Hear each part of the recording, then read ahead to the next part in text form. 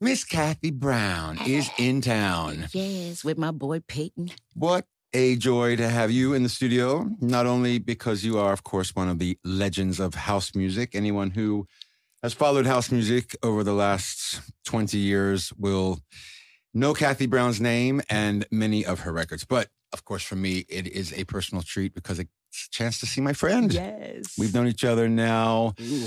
Did we meet in Sydney? Was that the first time we actually met when we did that big symphonic event? Actually, it was, yes. wasn't it? Properly. Yeah.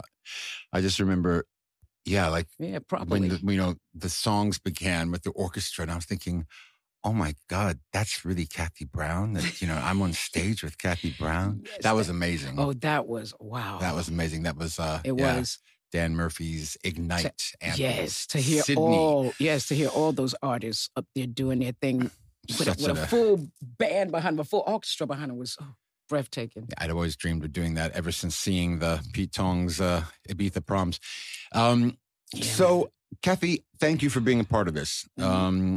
We are still kind of in the early stages of figuring it all out, but we are definitely building something that is unique, something I don't think exists anywhere else, right. And something that I think we all are definitely going to benefit from and really need. This project is, as I told you, all about creating a platform for artists, which has only at its core agenda to benefit the artists who are taking part in it. Right. So, and in this case, the producers or the musicians that play on the record, the singers, right. Because all of us who've been in this industry now, I mean, I broke into house music in 2003. When was your first record? My first record was 1993. Wow. Can't Play Around. Okay. That was my very first single by Lace. That was your first single? My very first. And then, and it was so you've been in this for almost 30 years. Mm-hmm. So you and Barbara Tucker are kind of neck and neck as the... have you discussed whether or not she is actually the longest reigning queen of dance music? Well, when I met Barbara, I didn't know she even sang. She was dancing. Okay. So when I saw her dance, it was like, oh my God, this girl can dance so off. So when I saw her do that, it was like, wow. Oh God, and then when I came out with my first single, she used to invite me down to the Underground Network, which is where it all jumped off in the States, New York. Then it was the Sound Factory Bar. Yeah. It was so many different garage. We also did something there. That's the first time I got to see Barbara perform. Wow. Because she had dancers all around her. It was me, her, 10 City, and somebody else. We closed it out. So that was the first time I actually got to see her perform. And I was like, oh, she can sing. Oh, she can sing. Mama can sing. I didn't know this. And then as years went on, I started looking into some of her background. What? Yeah. But so she's been doing it a long time. I started out in gospel, though, so it was a total different... Well, funny enough, so did I. I think, in fact, I'm sure probably Barbara did as well. Barbara did as well, but... Gospel is... Gospel is something... I started at 9 in New York. Yeah. So I opened up for every major group there was. The Mighty Clouds of Joy, the Winans, BB&C. You opened up for the Winans? They thought we had a record deal. It was me and my 6 sisters, there's 7 of us. Gospel people literally thought we had a record deal, and we never had a record deal. I haven't heard that name for so long. The Mighty Clouds of Joy. Listen, the Mighty Clouds of Joy. We was like their ring. It was like their ring little angels. They used to call us the angel singers. Wow. And it was a theater that they used to do a lot in the States on Bedford Avenue. Listen, when gospel hit there, Inez Andrews, Shirley Caesar, you name it. And Shirley Caesar is my aunt. So. Shirley Caesar is your aunt? Yeah. You never told me that. I never told too many people a lot of things. Oh my God, that's huge. I've never used my family name or anything like that. I always just say, well, that's my, my auntie or, whatever. But what's the connection on your mom's side? My father's side. Listen, when I first met her, she was at one of my shows. my anniversary, actually. And then she did my last anniversary, too. It was the last time I sung gospel. I wanted to make a choice between the two. So she came to my last gospel show, which was her, Inez Andrews, Dorothy Norwood. Oh, my God. It was the whole caravan singers at my last anniversary. I got video of all of this, okay?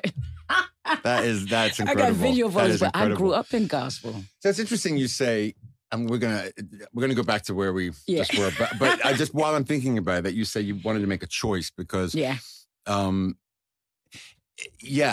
was different. Because I guess because I also had that upbringing in the church where I only ever sang. I mean, I never sang anything other than gospel. So when I decided to kind of liberate myself from the shackles of religion, although I still consider myself a very spiritual person, but once I kind of started challenging some of these ideas that didn't really make sense to me, and I needed to kind of move out from the church. It was a strange one because I also just left music because I didn't.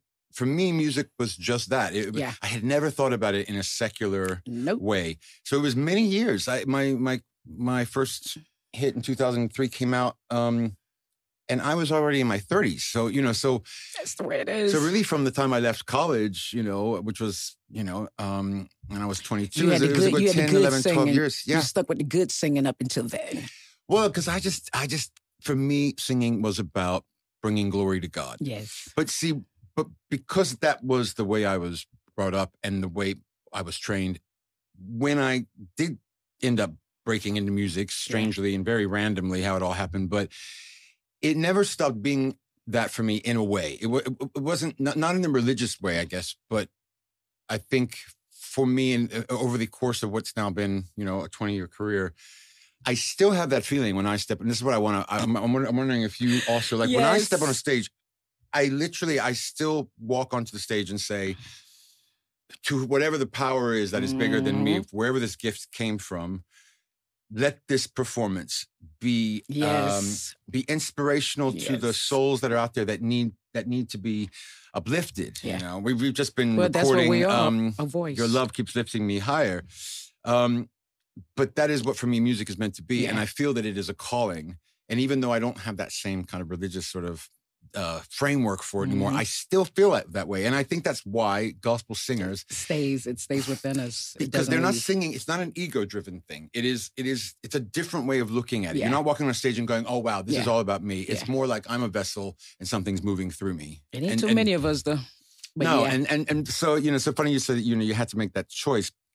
And I guess, a lot of house songs are gospel-ish. I want to ask you about your some of your experiences with house music, because one of the things that I know, having over the years myself experienced, and so many of our colleagues in this business, is that this issue, and this came up recently when I sent you that file, and you saw that I had you written as featuring, and you said, "Oh, I don't feature." And I was like, oh, yes, I so get that, because it's something I nipped in the bud quite early in my career.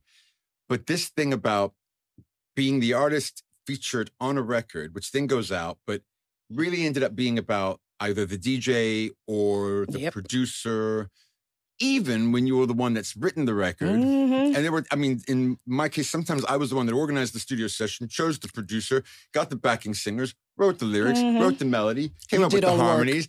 And then in the end, you're going to be featured as if you've just been paid a few $100 to come in and feature on somebody else's record.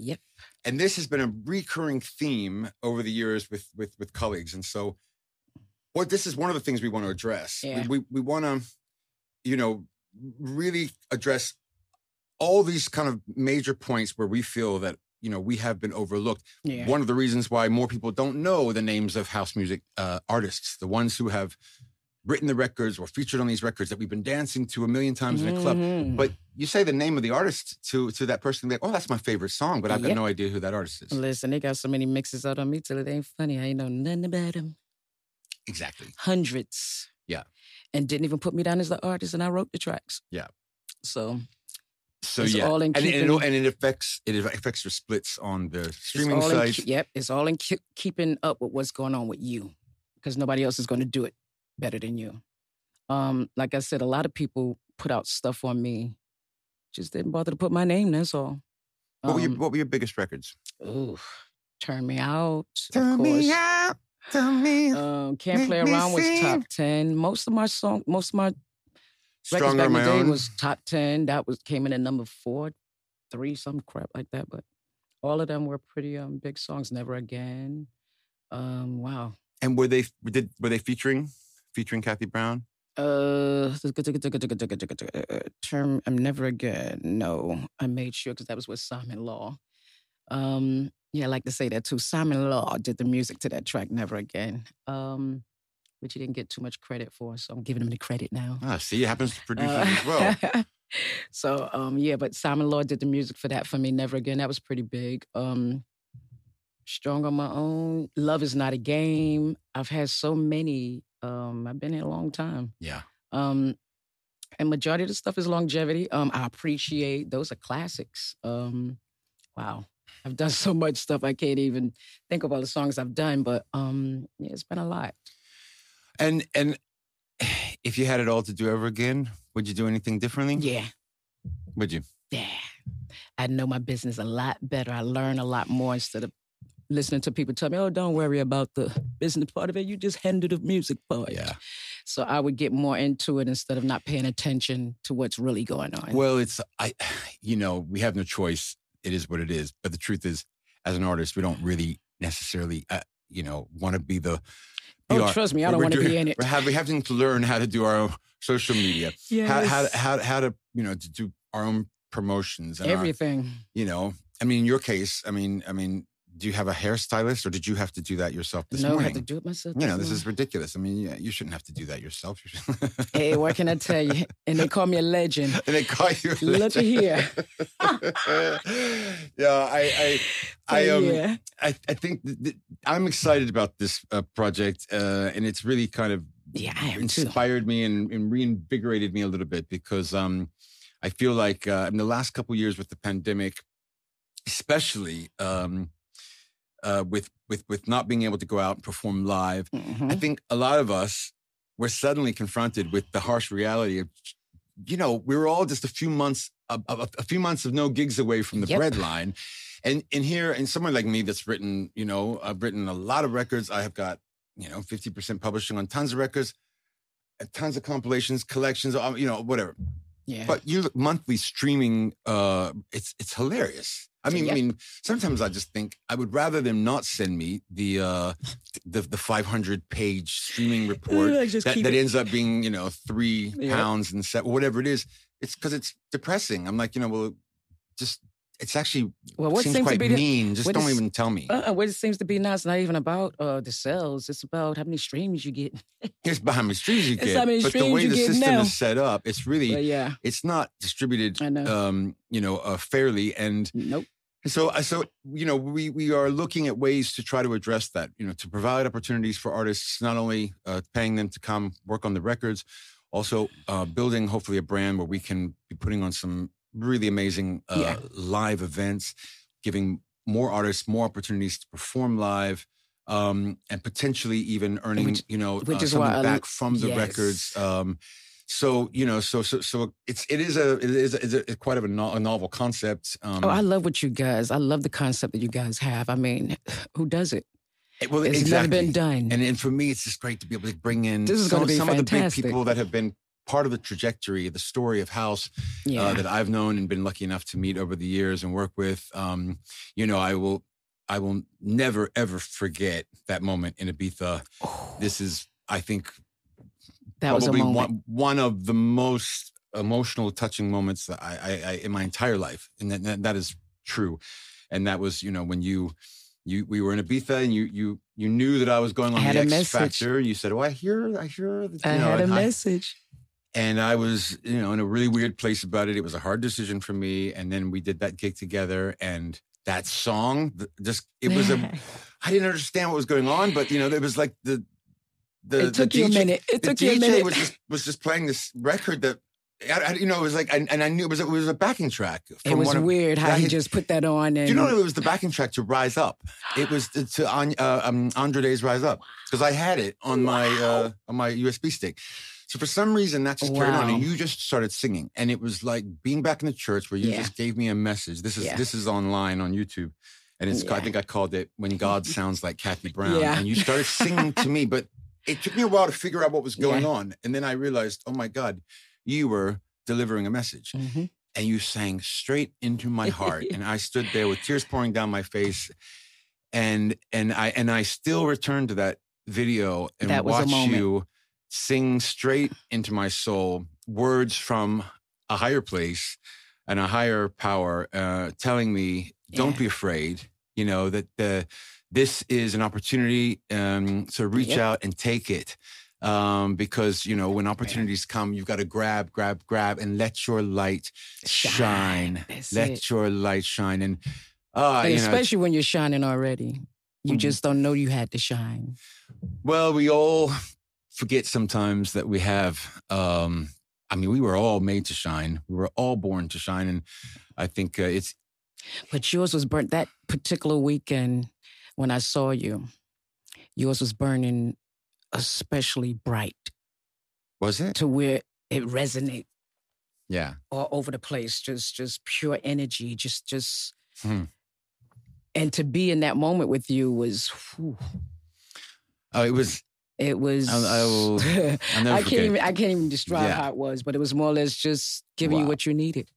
Oh, my God. And I pray to God one day that I'll be around for you to return that favor. Well, and be there to give me something that I need. My but love, I know you've always been there. Go. You've always been there. So I have to say bringing you this new exciting platform. That's what I'm talking about.